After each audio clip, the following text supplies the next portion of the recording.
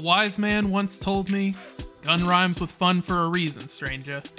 But I never really understood what he meant until now. Welcome to Totally Biased Media, the podcast where three brothers that know nothing about video games tell you everything they know about video games. I'm Jordan, and I don't care about viruses or presidents' daughters. I just want to organize my inventory. I'm Jason, and I failed my knife safety class. Again. I'm Jackson, and I'm off to bingo.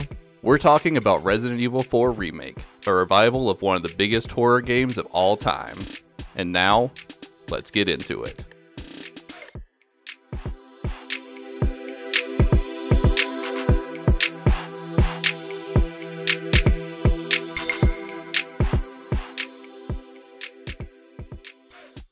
So I want to do things. A little dance. What? I'm doing a little dance.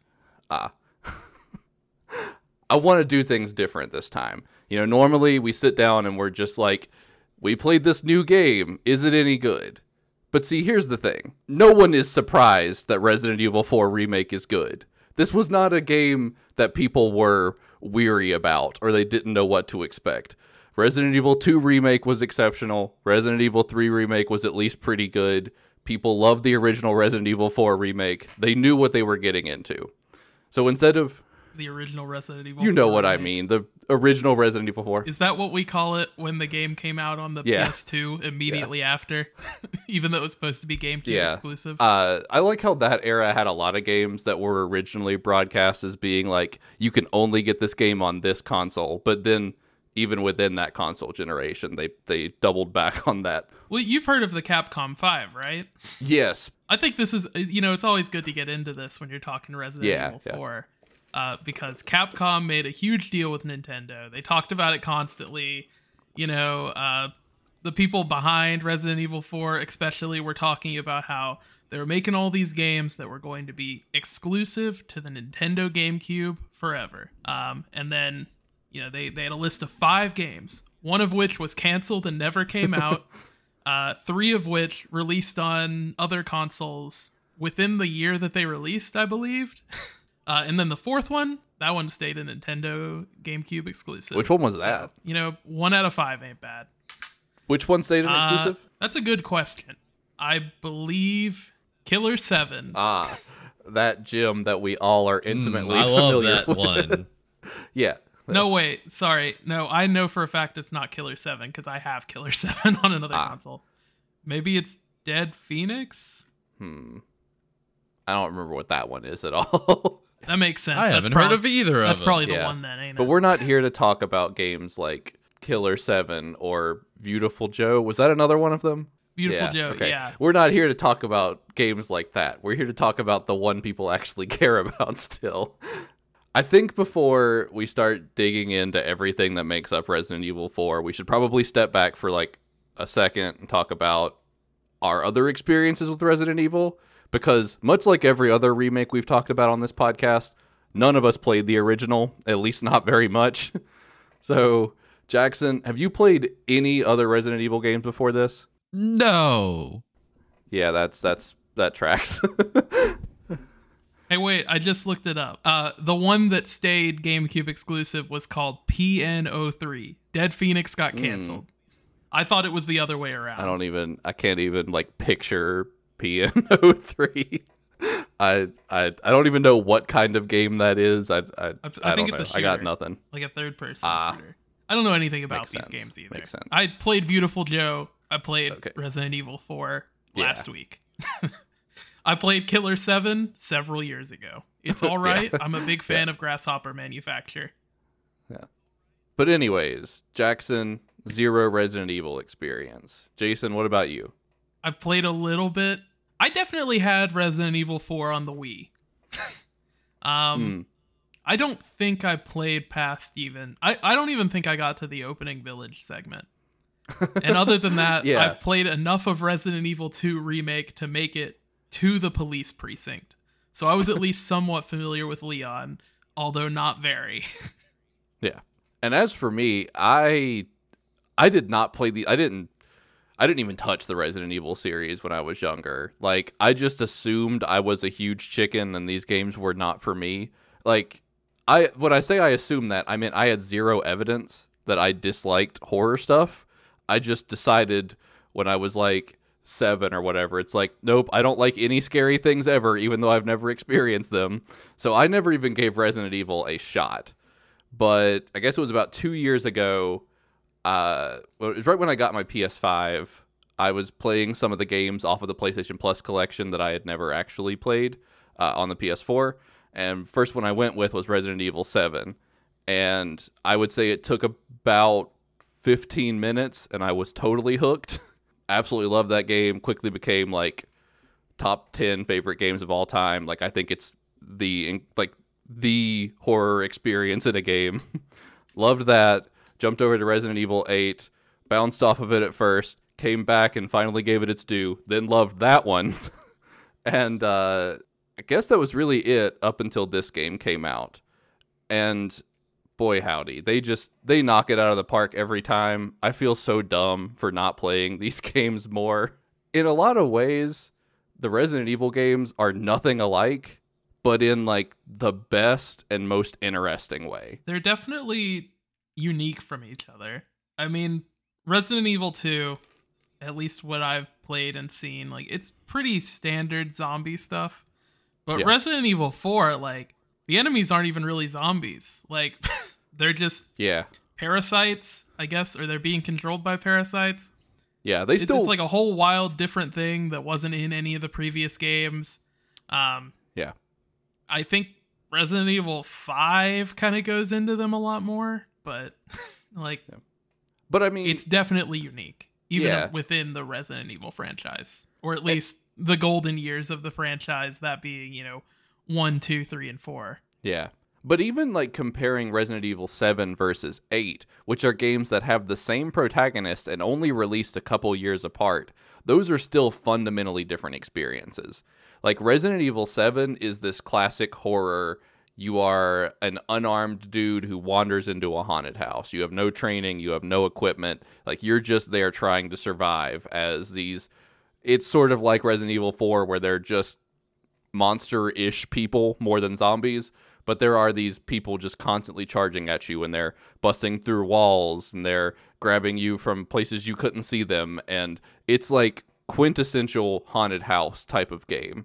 And then Resident Evil 8, which again, same protagonist, just a couple years later, is this like over-the-top shooter where you're on like a carousel through all these different horror settings. And it's like, it's got... And they're all kind of like, generic or like movie monsters more so than just zombies in that game, right? Like there's a group of vampires, there's werewolves, there's like haunted marionettes. Instead of zombies or virus infected people, it is werewolves. They're like, the main villains are infected with lycanthropy in varying stages. Some of them are still very human, just like slightly hairier, and then some of them are like full on werewolves. And that's like the common enemy, but then you're fighting this family that have all these different leaders, and there is like a doll maker. There's a guy that can control metal with his mind. There's Lady D, who is like the lord of this giant castle, and it's very gothic horror style. Like it just takes you through all these insane settings. And I think that what I like most about Resident Evil 4 is it takes a very similar approach to Resident Evil 8, but you can definitely see where it started here. Because I think that the 3 acts in this game are very, very distinct, like play totally differently from each other, but in a very congruent way. Like, I feel like Resident Evil 8 in a lot of ways was probably testing the waters for a Resident Evil 4 remake. Because they made the Resident Evil 2 and 3 remakes, which at least the one for Resident Evil 2 was like really well received. People loved it. Everyone was talking about how great it was. But Resident Evil 2 is very different from Resident Evil 4. Resident Evil 2, like you need to count your bullets, because even like the first zombie encounter, you barely have enough ammo to get out of it. I don't even know if you do have enough ammo to get out of the second zombie encounter. Like there's nothing you can do. Like you need to run, you need to save all your ammo, and you need to make sure that you're using it in like creative ways to make sure that you don't get just immediately killed. Resident Evil 4 is not that. No, maybe in the very beginning. Like, you still have to be very conservative with your ammo. You have to really think through which fights are worth engaging and when it's worth using different stuff. But by the end, this is just like straight up adrenaline. You're running through, guns blazing, mowing down tons of these infected people, and like it gets hardcore. Yeah, it's pretty wild. The third act in general, and I don't want to get into like heavy spoilers or anything here. Sure. The third act is really impressive to me because it is the first part of the game that's even remotely scary. And then when it's not being scary, it is just action set piece after action set piece. It is wild, like how tonally all over the place the third act is in this game. And it has, a lot of encounters that kind of suck. Like, they're not super fun because I think once you get into the enemies with guns in this game, they're less interesting to fight because it just kind of goes back to standard third-person shooter mechanics. But those horror segments, like, they keep you on the edge of your seat. Yeah. I don't think there is much of this game that I would truly describe as scary, but there is a lot of it that is tense. And it's tense for the same reason that action movies from like the 80s were tense, where there's just like people constantly doing crazy maneuvers and they're jumping through like gunfire and there's explosions happening everywhere. And I think that like this game can be perfectly summarized by just talking about the fact that there is a part where you are on a boat being pulled by a giant mutant catfish river monster. But yeah, it's like a catfish, but it has legs, so it's like kind of a salamander. But anyways, this thing's like 40 feet long. It's dragging you on a boat, and you have an infinite supply of harpoons you're having to constantly throw at it while you're steering the boat. And it's like that. And Leon just acts like that's a normal day. Leon is unbothered by all of this. It doesn't faze him at Leon all. isn't fazed by anything in this game. Yeah. It is the most... If this was a Marvel movie, everyone would be complaining about how much they hate it. Yeah. It is. It's funny, though, because I keep making that comparison in my head. Like, I keep comparing it to action movies. But at the same time... Or Forspoken. Yeah. There's like a kind of that vibe to it. Like, I keep comparing it to like movies and other stuff that has that same type of vibe with the protagonist, and it never works in other stuff. But for some reason, this game is like the perfect storm of stupid and ridiculous and over the top that I was so into it all the time. Like, even in the parts where it got a little tedious combat wise, I was just like excited by like this world and this character and this vibe. And like, again, Leon has no reaction to anything, but also sometimes he will just like go up behind a stunned person and suplex them and like break their neck on impact and keep going. Where did he even learn that? Yeah.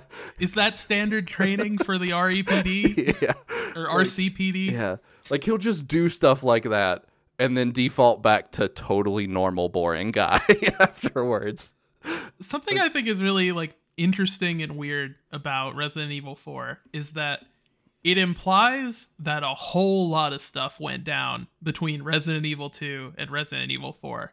It is a 6-year time jump, I believe. Mm-hmm. None of it is expanded upon except like the fact that he was trained by one of the bad guys in this game. Yeah. This game sets up a character as like, I've been Leon's mentor this whole time. Also, I'm a villain. That's like the whole backstory. Like, there's no like Leon. Well, like, did you read the logs? Like as you were playing through the game? Yeah, for the most part. He has, right before you fight him, there is just a whole bunch of lore dumped on you about some top secret mission he went on like 2 years before the game. Yeah. And it is not really mentioned anywhere else except, when you're talking to him. And it's like 4 different things that are all in one tent in the third act of the game, which I do have to say, the third act of the game has just a lot of those really, I guess, tedious combat segments. But they are broken up by what is, without a doubt, the best boss fight in the game. Oh, for sure.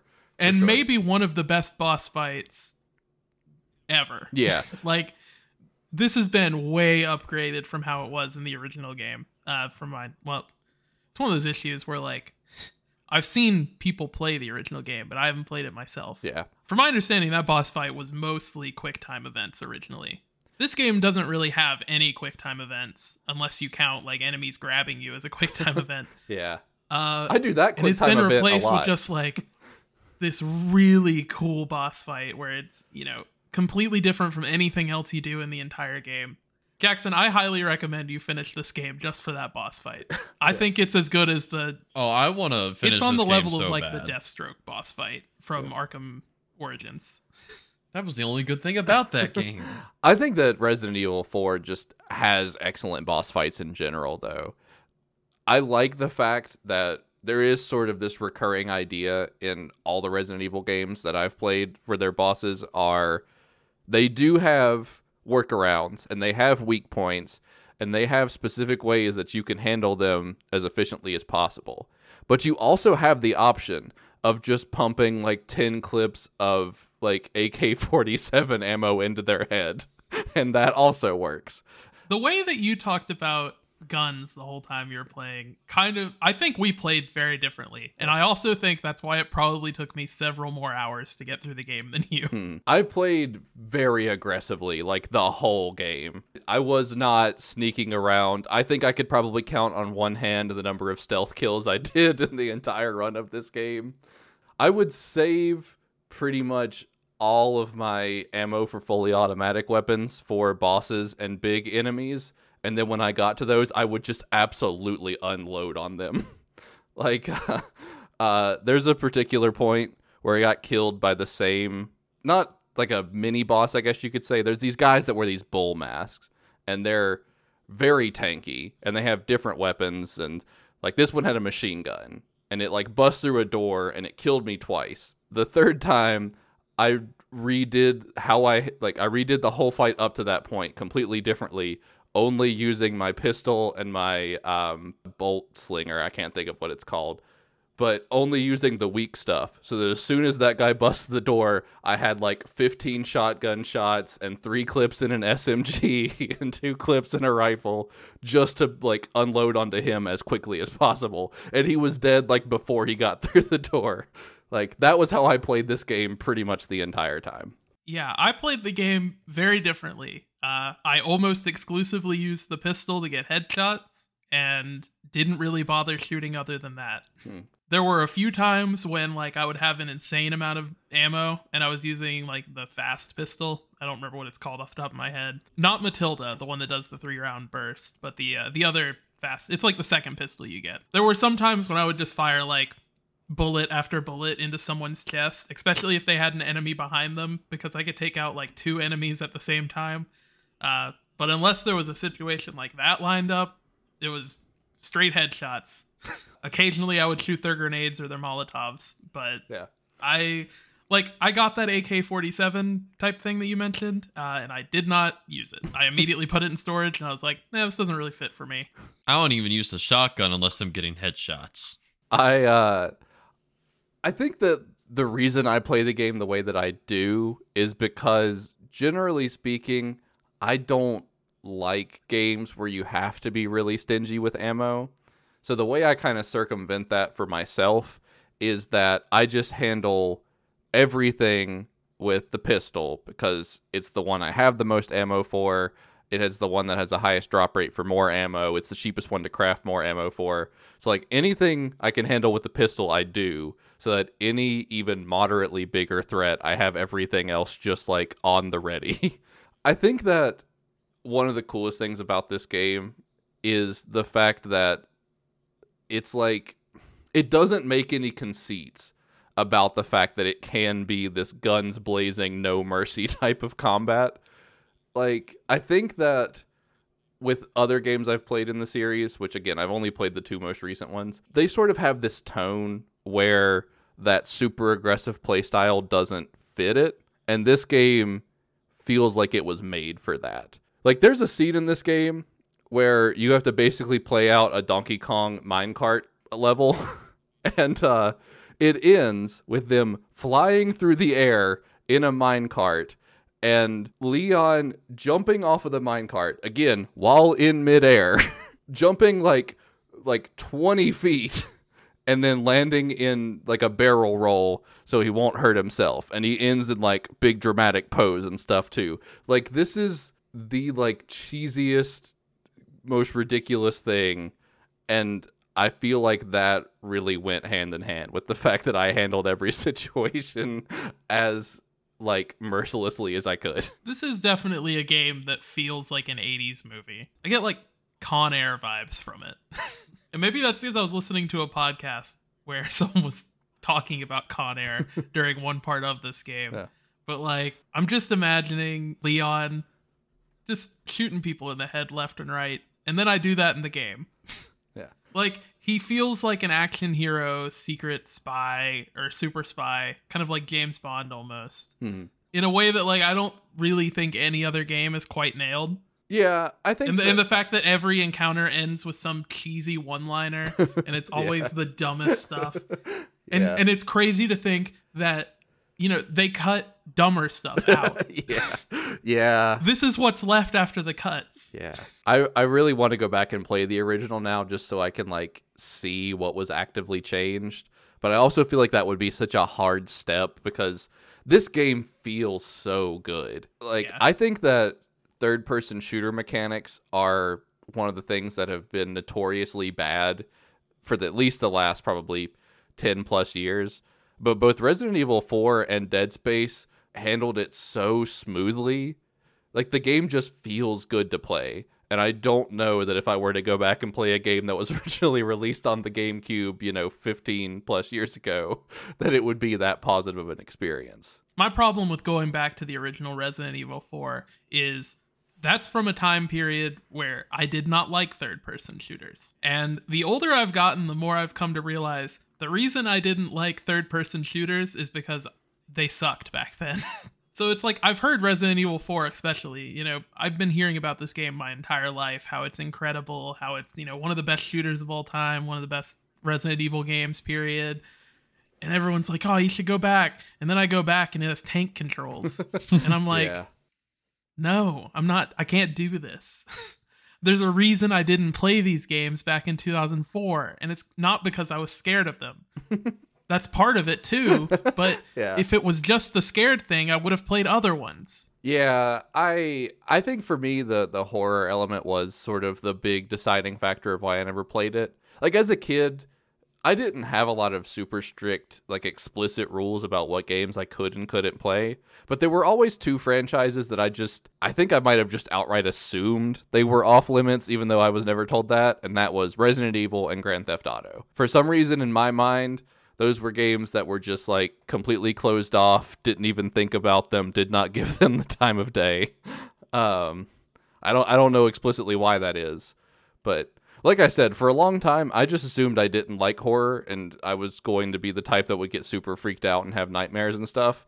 And I'm really not. I mean, again, I didn't really start watching horror movies or playing horror games until, the last couple of years, but still. I've never been really into horror either. The first horror game that I've ever sat down in my life and played all the way through was Dead Space a couple weeks ago. Yeah. And like the only horror movie I ever remember seeing and enjoying was It Chapter 1, which it's not very scary. No. Yeah. But coming from someone that doesn't watch horror movies and doesn't like them. Yeah. I'm just kind of awakening to horror as a genre in video games. Still kind of feeling my way through it. This game is not scary. No, and I think that horror in games is such a weird thing because it kind of has to exist on a bell curve where it has to be plausible in terms of the threat, but it also needs to be approachable in terms of you are a protagonist of a video game who needs to survive the situation.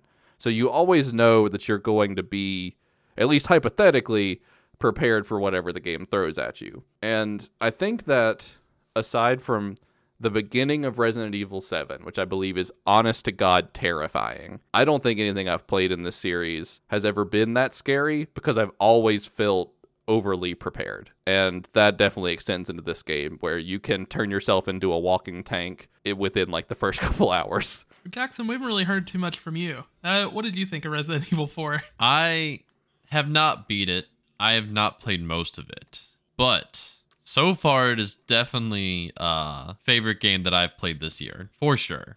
It's great. Back on like the thing about shooters, I really like these more slow-paced third-person shooters like this, or Dead Space, or at least the way I play The Last of Us. Those just always feel so much better than like fast-paced Call of Duty stuff.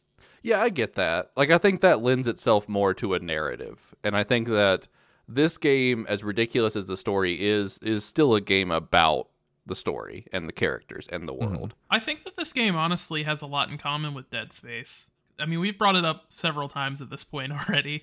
Dead Space was really good, and it's also a game where you can basically become a walking tank fairly early on.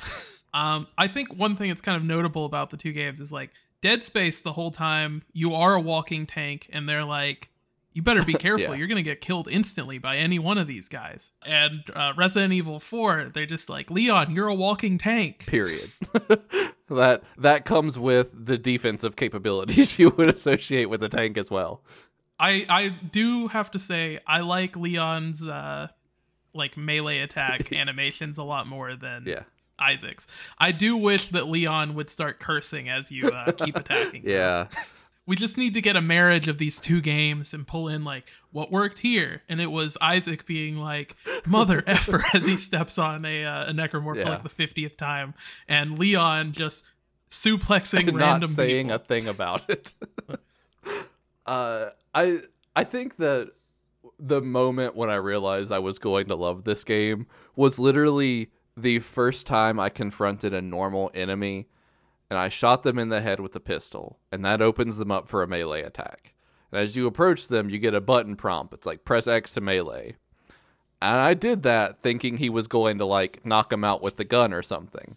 But instead, Leon does a roundhouse kick and kicks him. It's so dumb. Sometimes... I don't know why he does it. Sometimes you will be on the phone in the game talking with someone. And usually in a game, when that's happening, boxes that you have to break, you just can't break. In this, you still can. And he breaks every box that's on the ground by roundhouse kicking it. So you'll just be on the phone with someone very calmly, and just in the background, you're just roundhouse kicking a barrel. Yeah.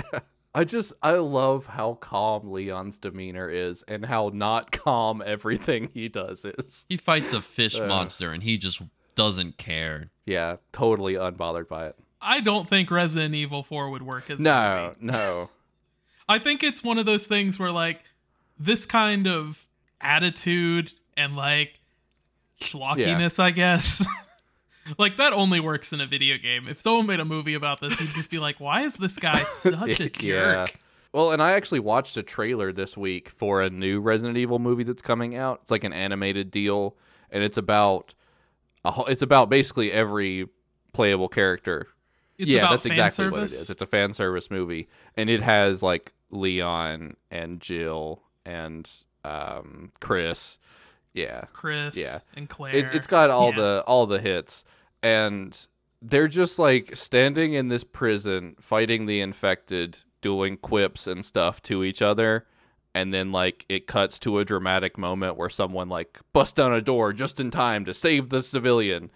Like it's nothing when you're not the one doing the ridiculous action stuff. Also, the art style of that movie looked terrible. I could not imagine watching that. Jackson, a specific thing I've wanted to sort of pick your brain on here is, there are clear similarities because it's zombie survival game specifically a lot where you're trying to protect a helpless secondary character. Totally very different, though. Talk to me about this game versus The Last of Us, because I have not played enough of The Last of Us to talk about that. I have actually been thinking about that a lot, even though I have not met Ashley yet, which is fairly early-ish on in the game, which really just goes to show that I have not played much of it yet. But even without that, I still notice a lot of similarities in the gameplay. Like, this game really rewards taking your time, and it's very satisfying. Like, it feels so much better to actually line up your shots and get those headshots and get those roundhouse kicks in than just like unloading an entire mag into their torso. And that's kind of how Last of Us was for me too. So I've started to like notice when playing it how sort of similar it is. The biggest difference just being that this a lot less required stealth. There's a lot of Last of Us that you're not going to get through very well without stealth. And tonally, it is not completely different. Last of Us feels very much like, yeah, we're screwed. World is ended. And in this, it's more like, this dude is like a tank. Like, we're good. We got no problems. This guy is going to single-handedly descend on this small town and tear apart this cult from the inside out, and there is zero question about whether or not he'll succeed the entire time. He's not very good at his one job, which is, protecting the president's daughter. She gets away from him like 4 times. Yeah, that's something that was really shocked me about this game. People were constantly complaining about the parts where you had to protect Ashley in the original game. And maybe there were more of them. Maybe they were more difficult. Maybe the AI was worse. Well, I'm sure the AI was worse. So that was definitely part of it. Ashley's only with you like a third of the game. I mean, it's never for more than 2 or 3 chapters at a time that she is actually there for you to protect. And most of the time, like, you don't even meet her until like chapter 6, and then you're only with her until like chapter 8, and then you don't see her again until like chapter 11. Like, it's like you do not invest much of the time in this game protecting her. Yeah, there's only one part of the game that I even thought was remotely annoying with protecting Ashley, and lo and behold, it was in the 3rd act during one of the scary sections. Yeah, there's actually one, and I think this might have been one that was notoriously bad in the original, so I won't complain too much about other people's complaints here. But there's one part where you have to shoot people to keep them off of her while she's like turning knobs and pulling levers and stuff to get this walkway to move, and like she's up above you and you have to like shoot people off of a catwalk to keep her from to keep them from getting to her. And it's a scene that I know a lot of people complain about in the original game, but I thought it was awesome in this one. Like, I thought that was a really cool way to handle it, because you're having to go back and forth between like shooting people to get them off of her, and then there's people also like running at you to try and melee them, so you're having to like switch back and forth between close range weapons for yourself and long range weapons to protect her. And there's also the risk of like, if one picks her up, it's going to be hard to shoot them without hitting her, so now you have to like focus on leg shots, or you have to wait until they're more open, or like, I thought that was a really, really cool way to handle the protection side of the game. And I wish there was more moments like that. But it's really just that, and then one in the 3rd act, which did suck. Ashley's with you for almost the entirety of the 2nd act, barring like a chapter or 2. Yeah. And the 2nd act is definitely the highlight of the game. Absolutely. By just a huge margin. Not to say that like the 1st and 3rd acts are bad. The 3rd act, I've said it a few times at this point, I wasn't a huge fan of it. The 1st act is very good. The 2nd act is just insanely good stuff. Yeah. Like, everything in the castle is so good. It's fun. It has like that really good balance of combat and solving puzzles. And then there's even a section where you get to play as Ashley, and there's entirely different mechanics while you're playing as her, with freezing enemies instead of fighting them. And it's so good. Yeah. That part is, I guess, could be a little scary. Yeah, that was actually what I was about to say, is I was wrong. There is one part of this game that I would describe as scary, and it's the part where you're playing as Ashley, and it's incredible. It's definitely a highlight of the game. Yeah, for sure. It reminded me of that beginning of Resident Evil 7, where you're just a normal person that's unarmed, but there are these monster people coming after you. Like, that was the vibe that I think sold the whole series for me originally, and I haven't really seen it return until that chapter. I was actually really disappointed that you don't play as Ashley more than you do. I do have to say, that section, and I think this is part of what makes it so good, it feels like an entirely different game. Oh, yeah, for sure. It feels like Outlast. That was the game I kept comparing it. Like, that was the game I kept finding connections to. Or maybe, like, Fatal Frame. Yeah, but that if you kind didn't of vibe. Yeah, I mean, I guess, I think it's very comparable to Fatal Frame. Yeah, exactly. So you're doing literally the same thing. Yeah, that everything in the castle is exceptional from an aesthetic standpoint, from a gameplay standpoint, from the tone of the game. Like, everything is just, it is firing on all cylinders from, like, the second that the gates close when you get inside the castle until you get out. Like, everything about it was perfect. If the whole game was on that margin... The boss fight before the castle is also very good, yes, now that I think about it. Yeah. So there are two boss fights in particular that I think are really stand out, and it is the first boss, and, well, I guess the second boss, if you count the river monster, or the lake monster. So the second boss and, like, the next to last boss are so good. Highlights of the game, maybe even the genre. I guess these horror games are really good for boss fights because Dead Space had a lot of really good boss fights too. Yeah, for sure. For sure. Especially fighting the Leviathan in that game. Yeah. So good. Jackson, did you do any of the bosses other than the River Monster? Not other than Mr. River Monster. There's another one that comes shortly after the River Monster that's more, it's like a giant infected guy. But I don't know if that one really counts as like an honest boss or not. Still pretty cool. Had some cool moments in it, but there are a lot of boss. Yeah, there are a lot of like the way I see it, there are like 4 main bosses in this game, but there's at least like one smaller one between each of those. That's also pretty cool. So the ones in between the major bosses are a little more just shoot them until they die. There's not as much like strategy, and there's not, they're not in these really interesting and fixed battlefields that are laid out in just a precise way. Like, they're just big fights with big enemies, but still really cool. Oh, wait, Jackson, have you done the fight against, like, the giant? Huh? Oh, no. Okay. I couldn't remember where that was in the story. I was like, maybe he did get past that, but it doesn't sound like it. I finished, I guess I should back up.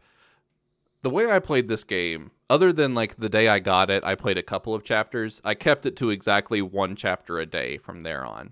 So I finished this game yesterday. It was like I had a schedule that lined up to do exactly that. And that took something like 15 hours, I think. It was a little under 1 hour per chapter was my actual playtime in the end. And I started New Game Plus today just to see. And I'm not normally a New Game Plus person at all, but I found the upgrade components of this game and the fact that you could carry over some pretty wild stuff. I thought that was interesting, so I gave it a shot. And you wanted to try out the cool gangster yeah, exactly. outfit. I had to wear the pinstripe suit that you get for beating the game. So I immediately put that on and started over.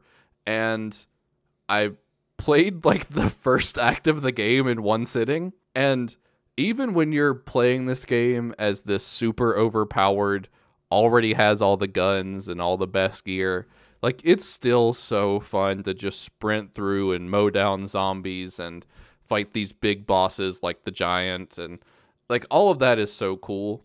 It is really funny though, because I thought that giant fight was more of like an endurance type thing in my first playthrough, because at that point you really only have like a pistol and a shotgun and a rifle, and it's a very slow rifle. And this time I got to it and I had a fully automatic rifle, an SMG, like the best shotgun in the game.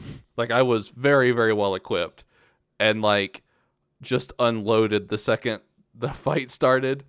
And within like 5 seconds it cut to the cutscene of like, okay, you're about to win. We got to do a narrative thing here. And it's still so fun, even doing it that way. It's funny because like the game is not super long if you're just rushing through it. I think you can beat the game. I think there's a medal. The only way you can get S+ rank is by beating it in 4 hours. Which, like, I think it's maybe longer on harder difficulties. Yeah. I looked at the thing at the end. It's kind of interesting because if you're playing on the easiest difficulty, you have like 15 hours, which is the longest of any of them, to get an A rank. But if you want the S+ rank on the easiest difficulty, you have to beat it faster than any of the others. Well, because, I mean, this is a game clearly built around speedrunning, or not built around it, but there is a lot injected into the game to make it speedrunner friendly. And yeah, I've heard that there are like intentional, I forget what they're called, where you go to areas like before you're supposed to. Yeah. Which, I mean, that makes sense because this game, it has a lot of sequence break. Yeah. Because this game is sort of that, it's linear, but it's a recursive map, so you're circling back around and you're opening up new doors.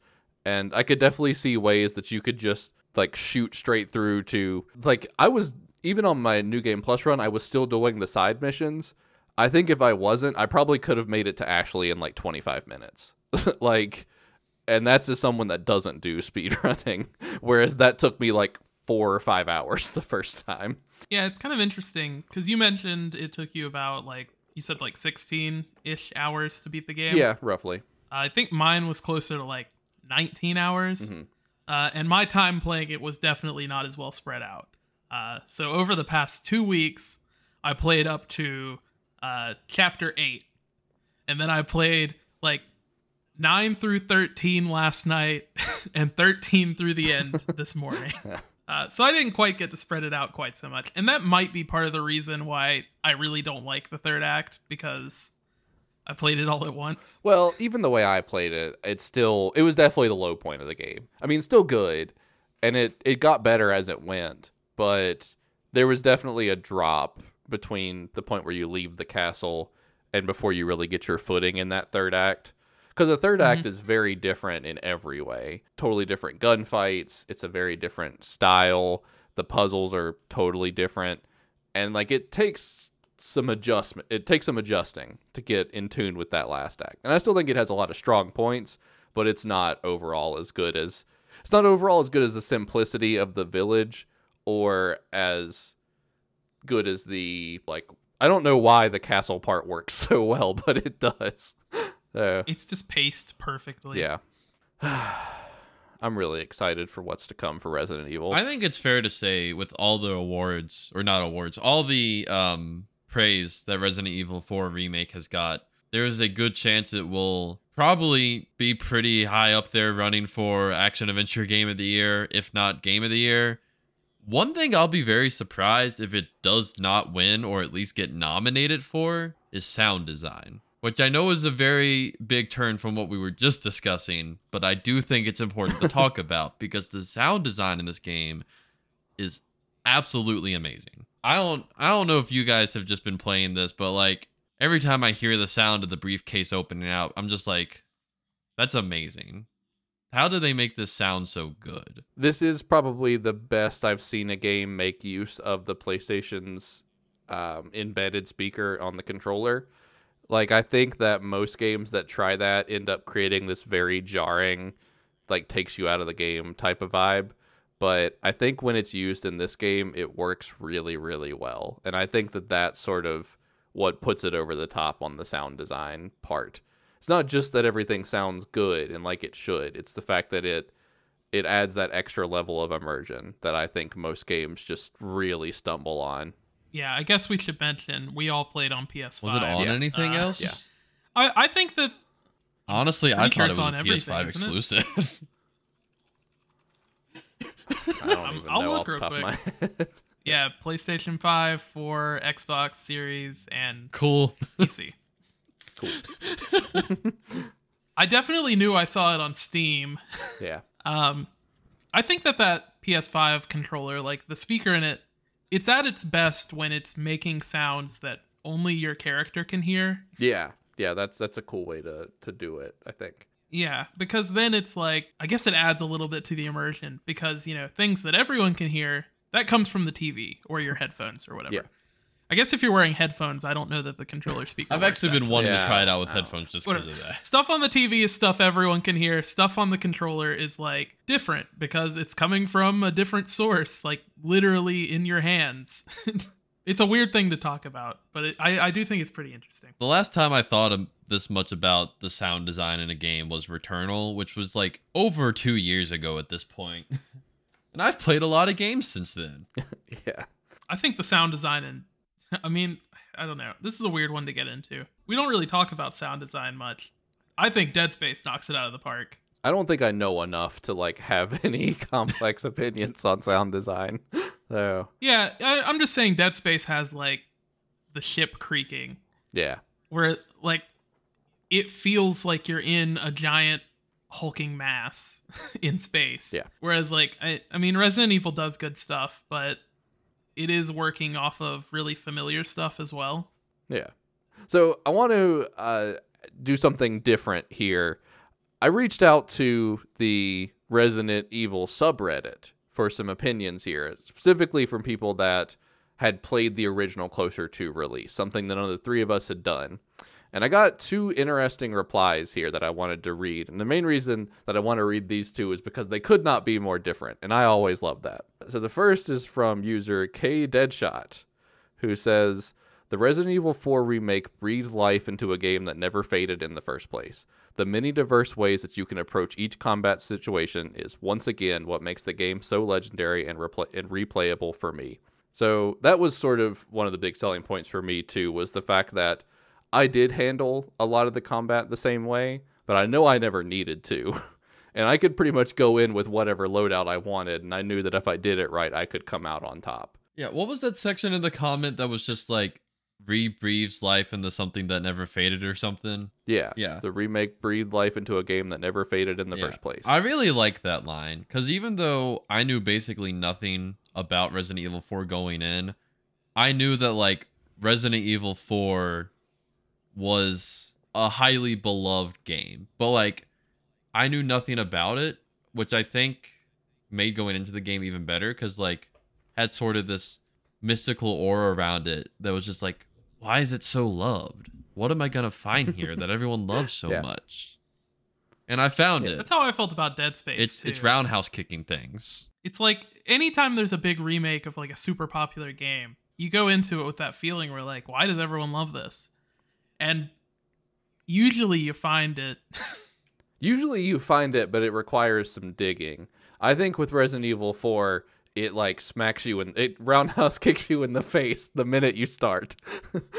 Resident Evil 4 is one of those games that knows exactly what it is, and it's not afraid to be a video game. Yeah. Like it has a lot of, I mean, it has some focus on realism, but anytime where the rule of cool can be applied, it is. Yeah. This is a very video gamey video game. Like there are things that happen that could never happen in real life. There's an upgrade system that doesn't really make a lot of sense if you put any thought into it. Like there's a lot about this game that isn't real, but is still really cool. Now, the other comment went a slightly different direction. This is a review from arbitrary username arbitrary username HEH. That could be something really offensive. I don't know. And they said, it's pretty good the first time, but it is kind of boring afterwards and not as good as the original. And that's a whole different side of this that I've seen a lot of, where people have pretty much universally praised the appearance and the mechanics and stuff. But there are a lot of people that I've seen make claims that this game lost a lot of its personality, which is insane to think of because this game is dripping with it. I don't want to be rude, but I think a lot of the people that have bad things to say about this remake are just contrarians. I mean, like, I definitely can see, you know, coming back to a game with, like, a fresh coat of paint that you're really familiar with. Mm. Or, like, coming back to a game you're really familiar with, like, this all-new fresh coat of paint. It's an entirely new experience while also being really familiar. I think that can really mess with your nostalgia for something. Yeah. And I think that leads some people to kind of walk away with a bad taste in their mouth, because you know, maybe a part that they really liked was taken out, or maybe something new, you know, they feel like it takes away from the spirit of the game. But I think ultimately it's hard to really approach a remake of a game that you're really familiar with to begin with. Oh, for sure. For sure. And I think, you know, maybe if we had played the original Resident Evil, we'd have different opinions on it. But as someone that didn't play the original Resident Evil, I can say that this remake is incredible. Like, there are no major aspects that I would really change about it. Yeah. Yeah. That's exactly how I think felt. that I've seen a lot of people, I guess, you know, the comment you read isn't necessarily as negative as I was thinking, but I've seen a lot of people talking about this game and just saying like it's absolute crap compared to the original, or yeah, it's, you know, it's gone woke or whatever. Oh, God. This game's too woke because you can't look up the underage girl's skirt anymore. For two reasons. One, I think that she's not underage anymore, but two, she's wearing skirt. Yeah. I've definitely seen a lot of people criticizing this game for those reasons, and I just don't think that holds any water at all. I mean, I don't think that it's if there was a game made today that had stupid stuff like you could look up a character's skirt and all that stuff, there would only be this one very, very small subsection of the internet that would even care. And I don't think that the people that are so concerned about it being taken out of this game are the type that would engage with that in a new game regardless, because they're like 20 years older now. I think that it's really tough when you're talking about remakes in general, because people are just like, the one that came out when I was 9 years old was objectively better as a video game. It certainly wasn't because I was 9 years old. Like, I just think that there is it's hard to divorce where you were as a person the first time you experience something from the actual thing itself. And I don't think you have any obligation to divorce that all the time, unless you're a critic. Unless, like, you were trying to give a fleshed out review of the thing. I don't think you necessarily have to separate yourself from that. I have heard there are definitely people that are vocal about disliking this game. And it's not for the reasons I was expecting. Like, I thought there would be people saying it was too over the top, or pointing out things like the fact that you can deflect a chainsaw with a knife. But sense to it me. hasn't been that. I think some of the people complaining are saying that it's not over the top enough, which is interesting. Yeah. Having only played this version. I know that originally there was a giant stone robot that chased you, and now it just shoots fire out of its mouth. And I can see how that's a big downgrade. Yeah. I don't know. I think that what this game did was, like, this remake was sort of a miracle that it works the way it does, because, again, this is the edited version. Like, they took out stuff from this game, and it's still as ridiculous as it is. And I really could see if they had done 1% more or 1% too little, that this game would have been completely different. And they really, like, got it right down the middle, which is impressive. As a new player, I can definitely say that everything about this game is incredible in some way. Yeah, for sure. It's not necessarily things that I want to see in other games. Yeah, that's a good point. It's just like a perfect mixture. Everything in this game works with everything else in this game. Yeah. I don't know why I've been doing this, but I've been trying really hard to compare it to Dead Space. I've been trying really hard to figure out which one I like more. And I think that the answer is really that I like Dead Space more, but I am way more likely to play this game again. And I think that's for a couple of different reasons, because one, I think this game does just have mechanics in play that make replayability so good. But also, I just think that there's more ways to approach this game, whereas Dead Space kind of had, like, the right way, it felt like. I can definitely agree with that. I think Dead Space I'm more excited for a sequel to, whereas this game, like, I don't feel like it needs any kind of follow-up. Yeah, I mean, it got one. We know it did. My enjoyment of Resident Evil 4 Remake is not going to affect whether or not I play Resident Evil 5 Remake. Which I still have a hard time It's all just going to picturing. depend on what it looks like when it comes out, right? Yeah, yeah. But, like, my enjoyment of Dead Space Remake, 100% I will play Dead Space 2 Remake. Yeah, for sure. I'm just really excited about the future of Resident Evil in general. Not because of like any direct connection to this game or because of anything that's being set up narratively, as much as I really appreciate what Resident Evil is. Like, it would be so funny if Capcom takes all the wrong lessons from this game again. Oh yeah. They make a new Resident Evil 5 remake and it's somehow worse than the last one. It's worse than the movies. Yeah. They make Resident Evil 9 and it's just horrible garbage. They take Resident Evil 9 and it's just totally indistinguishable from like a modern first-person shooter. It's just generic Call of Duty story, but the bad guys are kind of zombie-like. Oh, you're thinking they'll just go straight to Resident Evil 6. Yeah, basically. It is really funny that pretty much universally everyone loved 1 through 4. And then 5 was really bad. And then they doubled down on everything bad about 5 in 6. And then they were just like, what if we went back to very basic horror? And everybody loves 7 again. Like, I really hope they don't have to go to this cycle again. I guess we'll see. Capcom's just been knocking it out of the park left and right. With at least, coming back and doing a lot of remakes of games that were really successful. You know what? I want to change what I said. Capcom's been making a lot of remakes of a lot of games where they used to knock it out of the park.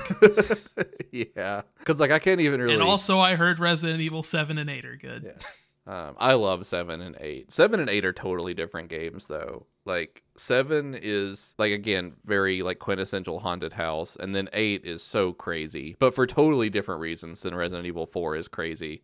I really, really love both those games. I still think, after playing 4, 7, and 8, that 7 is my favorite of the 3 that I've played.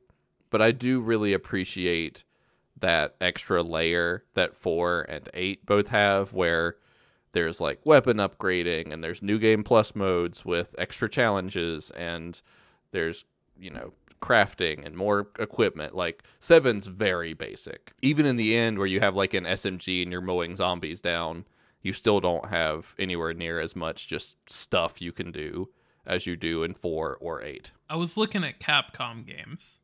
And, the new Monster Hunter was all right. I didn't like Monster Hunter Rise anywhere near as much as Monster Hunter World. But then they've remade a lot of games that I really like. Like, I love Mega Man X Collection. I love the Mega Man Battle Network Collection that just came out yesterday, and I still haven't started. So I guess I don't know if I love the collection, but I did love Battle Network. And now I can play it again, which is better than what Nintendo's doing for the most part. Dang Nintendo, just continuing to make incredible games, but not giving me the remakes that I want. Hey, you got Metroid Prime. Or I guess that's just a remaster. There always had to be something to remind me. Yeah. I really butchered that. I meant to say there's always something there to remind me, like the song. Yeah. I got it. I mean, my brain kind of rearranged it to be that anyways. Yeah. So just, cut the one where I messed up.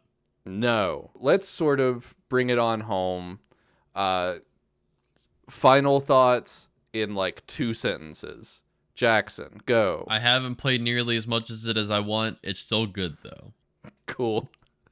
Jason, go. It's a really good remake of what I've been told is a very good game. I like it. I would say way more intense than I ever expected it to be, but it always lands at the end of those intense moments. Those special infected are real scary in this one. Yeah. There's the 2 types of special infected. The first one I didn't like because of how many there were. The second one I didn't like because I hated it. I guess they were both effective enemies is what I'm saying. Yeah.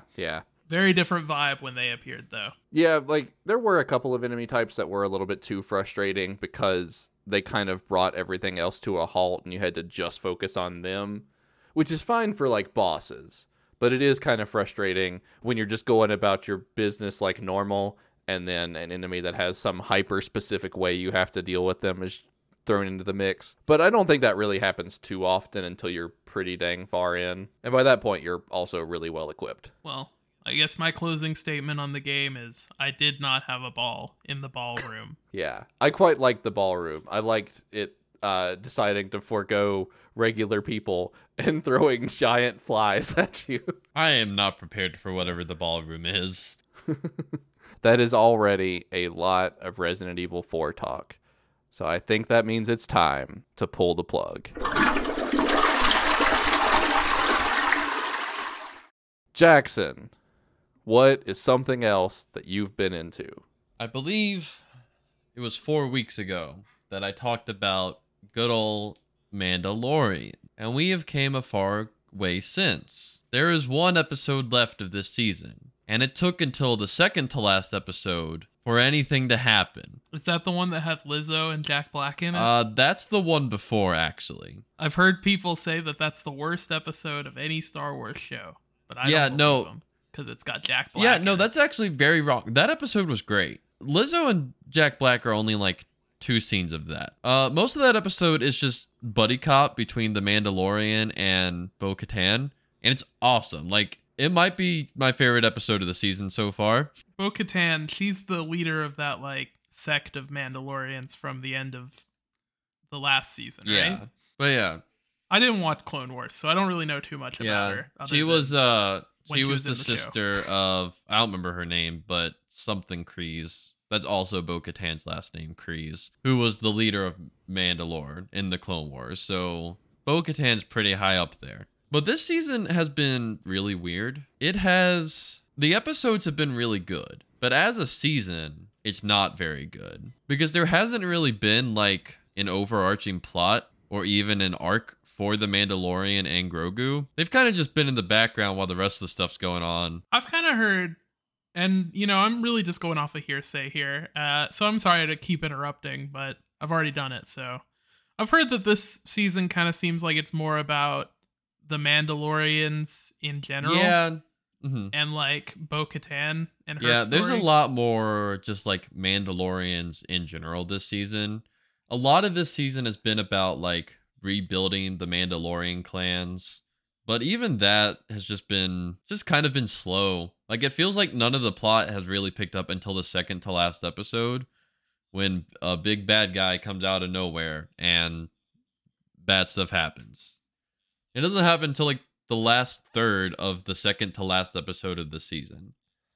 Like, the third episode of the season was all about some ex-Imperials that were taken into New Republic after the war ended. And it kind of sets up like that the Empire is still doing something. Doesn't set up what they're doing, just that they are doing something. And then we don't hear about that again until the second to last episode. Or I guess technically the 6th episode has like a small like 2-second scene at the end when you find out that there's an Imperial warlord out there. And then you don't hear anything again until the second to last episode. And it just feels like that should have came a lot sooner than it has. It feels like the season is just starting, and it's on the second to last episode. I don't know what it is. I mean, I guess it's a lot of things. But I really loved season 1 of Mandalorian. And I think season 2 was pretty good as well. But something about season 3 it hasn't really been on my radar at all. I mean, I know part of it was the fact that it was the story was continued in the Book of Boba Fett, which I only made it through 1 episode of, and it has been like 3 years or whatever since the last season, and I just don't think there was as much build up to this season as the last one. I don't know. I haven't really cared as much this time around. I'll probably still watch it once all the episodes are out, but I don't know. I just haven't felt the same pull to this season like I did with the previous 2. I mostly blame Book of Boba Fett. I blame it for basically all the problems this season has. A lot of this season, like the first like few episodes, could have been about Mandalorian. I say that like he doesn't have a name. Could have been about Mandalorian and Baby Yoda reuniting. I also say that like he doesn't have a name. We don't call anyone in this show Mandalorian and Baby Yoda. Those are what we call them. Sorry, it's the Mandalorian and Baby Yoda. Even though there are several other Mandalorians. It just...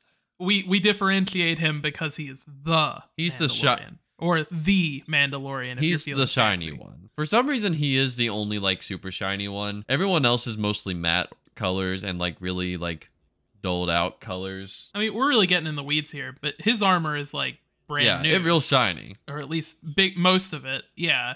Everyone else is probably wearing armor from like a decade ago.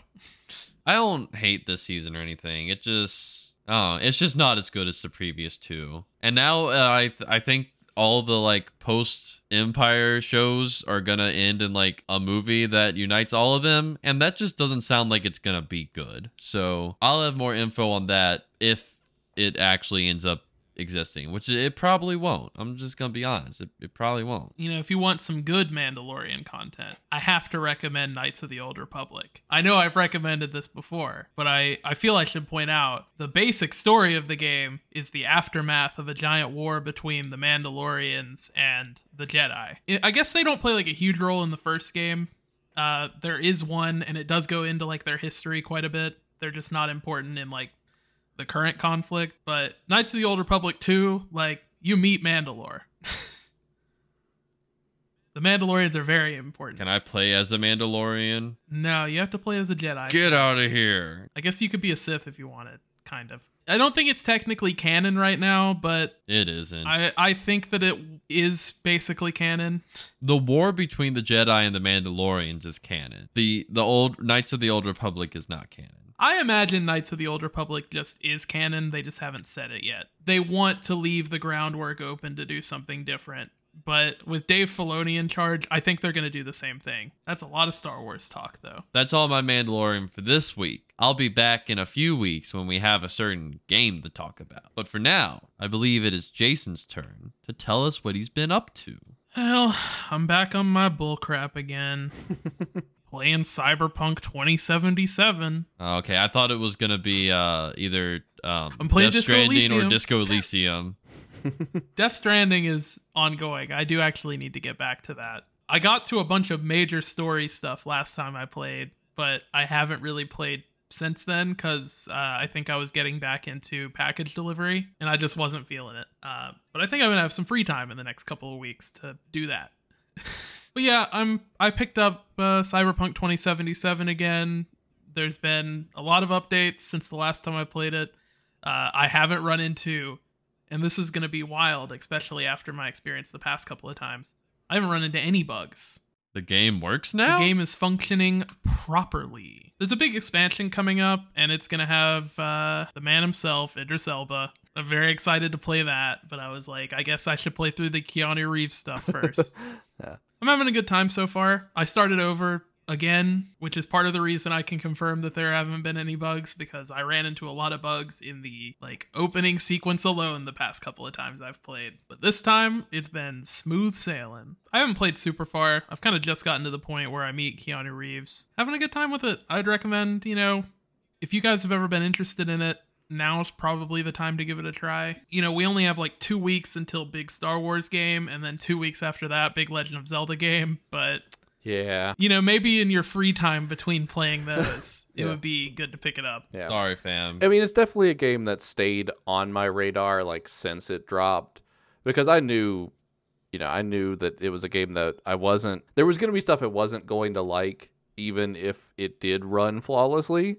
And then there was all the problems with performance, so I just completely put it out of my mind. But I've still I keep an eye on it from a distance, waiting for it to get to that point where it was functionally a better game. And I know there were some people disappointed that it wasn't as deep of an RPG as it was sort of advertised to be. But the specific things that people described about the final product versus what was promised was stuff I actually think was more in line with what I wanted. So, I don't know. It's definitely a game I'm going to play eventually. It's just a matter of when. They've added stuff like being able to customize your character and change your hair and stuff like that. That wasn't in the game originally. So they're at least, they've made a lot of the big complaints. They've made a lot of the big changes that I wanted them to make previous times I've played it. I wish there was car customization. I hope that's coming down the pipeline soon. But it's definitely a whole different beast from when I played it in, was that 2021 that it came out? Or 2022? I think it was 2020. I think 21. Oh. Man, time really stopped moving. I'm here to say that 3 years, or, 2.5 years later, Cyberpunk 2077, at least the first few hours, is good. Yeah. I don't really have a huge amount prepared to talk about like Jackson seemed to for Mandalorian. So I'm going to go ahead and hand it over to you. Jordan, what you been up to? I want you to brace yourselves. I'm going to talk about something that is scary to you two specifically, and I'm sorry. It's going to be a freaking card-based roguelike. No. Wait, when do we need to pay taxes by? Today, I think. I don't know how those work yet. I'm not old enough. You did those in January. Yeah, I did mine. I did mine ridiculously early this year. I spent the last couple of weeks reading some books. I know. Just stick with me. I'm going to explain. They were actually good books. I've recently gotten really into an author named T.J. Klune. He is a fantasy author, but he writes what I would describe as realistic fantasy, as weird as that sounds. He writes fantasy stories about a world that is like 99% the same as ours. But hidden amongst that world, mixed into the dark alleys and the corners that no one ever goes to, there are fantasy creatures like your elves and fairies and dogs, ghosts and goblins and all that jazz. Turtles. Like it's... Wow, I love Constantine. It's a version of fantasy that is very human, and it's very focused on it's stories that would work even if there wasn't a fantasy element, but there are these magical elements thrown on top of it that I really appreciate. I've read 2 of his books in the last little bit, The House in the Cerulean Sea and Under the Whispering Door. I think they're both great books, and they do very, very different things. The House in the Cerulean Sea is this story about in this world there are all these magical creatures, and a lot of the magical creatures they have human parents that produce magical offspring. So for example, 2 humans could give birth to a sprite, for example, and because humans don't want to take care of their magical babies, there is sort of an epidemic where there are these specific, like, not really orphanages or not really schools, but there are these places specifically designed to send magical beings so that they can grow up sort of separated from the rest of society. God, I love and Hogwarts. That has all the... Yeah, it's Hogwarts.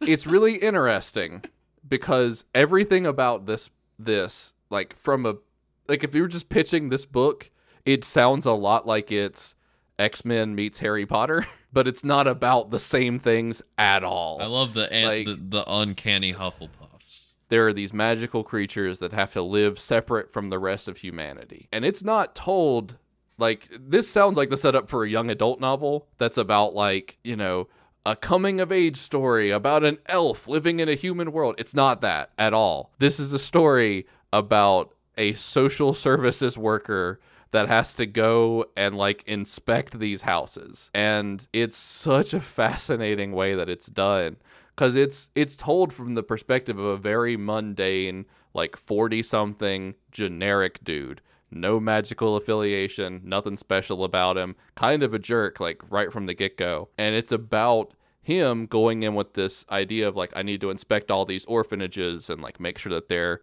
following all the protocols and make sure that the kids have food and shelter and the things they need to survive. But the book picks up when he's been doing this for, like, decades already, and he gets sent on this super top secret assignment to this one orphanage that's, like, on its own island. It's so separated from everybody else. And when he gets there and is reading the case files, he finds out that one of the kids living in this orphanage is the Antichrist. And it's this whole thing of him battling with this idea of, this is a being of pure evil that could end the world in an instant. But also, like, he's a 6-year-old kid that has normal 6-year-old kid impulses and ideas. And it has this whole, like, really moving story about this caseworker who becomes so attached to this world and these characters. And it's really just some incredible storytelling, some incredible ideas. This author, T.J. Klune, like, he just fires on all cylinders at these very emotional and raw and authentic moments, but told in this very fantastical setting. And I really, really dig it. How does he know that it's the Antichrist? They don't really get into the logistics of like how the kid knows. Like he has powers. He keeps speaking How backwards. does the inspector know that this kid is the Antichrist? I mean, the organization he works for straight up tell him. How do they know it's the Antichrist? Like I said, they don't get into the logistics of like they don't get into the kid's background of like specifically who the devil knocked up for him to be born or what. Like they don't get into all that nonsense. Like this kid just has devil powers, and he can like there's a point when he like blots out the stars in the sky and like pushes them into darkness. And like there are these very fantastical displays, but that's not the focus of the story here. The focus of the story is this idea of like these are kids and like they are in a situation that they didn't control, and what is the responsibility of the people that can make those changes. Like I kind of explained this to a few friends as, what if there was an X-Men type school? What if there was an Xavier's Institute for Gifted Children, but instead of the bad guy being giant robots that kill mutants on sight, it's government bureaucracy. But it's so good. I also read Under the Whispering Door, which is a book about a attorney who has done some pretty awful stuff, who has lived this very selfish and unfulfilling life, who dies unexpectedly, and he is given a week between when he dies and when the Reaper is going to take him to the afterlife.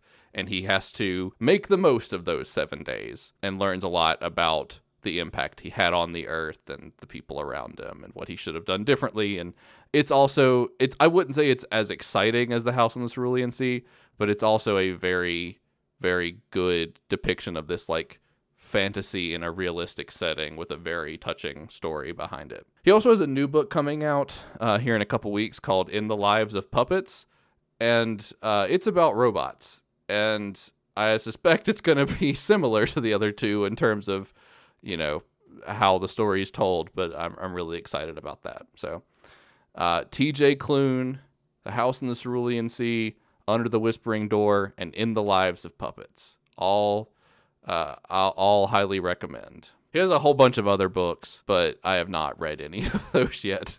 Antichrist is an Omega level mutant. And Nightcrawler is the new Spider-Man. Nightcrawler is the new Spider-Man. Spider-Man's the new Nightcrawler. And everyone's Venom. Nightcrawler should become the new Spider-Man, and then Spider-Man should go teach at Xavier's Institute again. Yeah. He's done it a few times at this point, but, you know, it's always a highlight. Yeah. Well, to wrap up the show, I want to read one more fan review of Resident Evil 4 Remake. The reason I want to read it is because they just commented this 3 minutes ago, so I couldn't include it earlier in the episode when we were originally doing this. But to close our Resident Evil 4 Remake discussion, Cats91 said, "The remake perfectly toes the line of staying true to the original and keeping things fresh. A masterpiece again." Amen.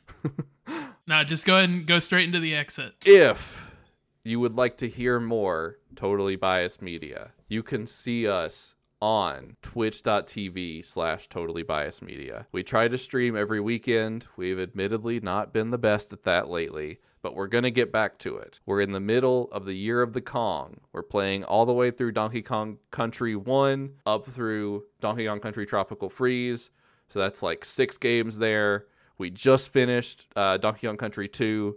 We started Donkey Kong Country 3. We're chugging right along, and it only took us 4 months to finish 2 games, both of which say that they're only like 4 hours long on howlongtobeat.com. Yeah, I thought we'd be done with this by now, honestly. Like, this is taking so much longer than I thought it would. Yeah. We're gamers. We're not good at games. Yeah. Yep. If you would like to reach out to us, there are a couple ways you can do that. First, on Twitter at TBMcast. Second, on Instagram at Totally Biased Media. And third, you can send an email to totallybiasedmedia@gmail.com. We would love to hear your reviews for upcoming games. We have quite a few on the docket. We're going to be talking about the new Star Wars game. We're going to be talking about Tears of the Kingdom. We're going to be talking about Final Fantasy 16. Lots of games coming up. Lots of games we would love to hear your thoughts on. I'm so excited for each one of these. Yeah. It's going to be a good few months, boys. It's already been a few good months. Like, we've already had such good games in 2023, and we have so many huge ones on the horizon. It's wild. 2023 is making up for the past 2 to 3 years. Yep. It's all They're coming together. getting them all out at once. Yep. But next episode's going to be a little bit different. With Tears of the Kingdom on the horizon, there's all these podcasts that are going to be doing Breath of the Wild retrospectives and talking about Breath of the Wild and just playing the game over and over again. But we're not like those other podcast cowards. We're not going to talk about the last Legend of Zelda game. We're going to talk about a Legend of Zelda game from 25 years ago instead. Up next, we're going to be talking about Legend of Zelda Ocarina of Time. So if you have any strong thoughts about that game, we would love to hear them so that we can read them on the podcast like we did today with the Reddit comments. So send those to our Twitter or our Instagram or our email address. We would love to hear it. We will engage however we reasonably can. But for the Totally Biased Media Podcast, I'm Jordan Walkup. I'm Jason Simmons. And I'm Jackson Walkup. And you just felt the bias. Thank you, everyone. Goodbye. Goodbye.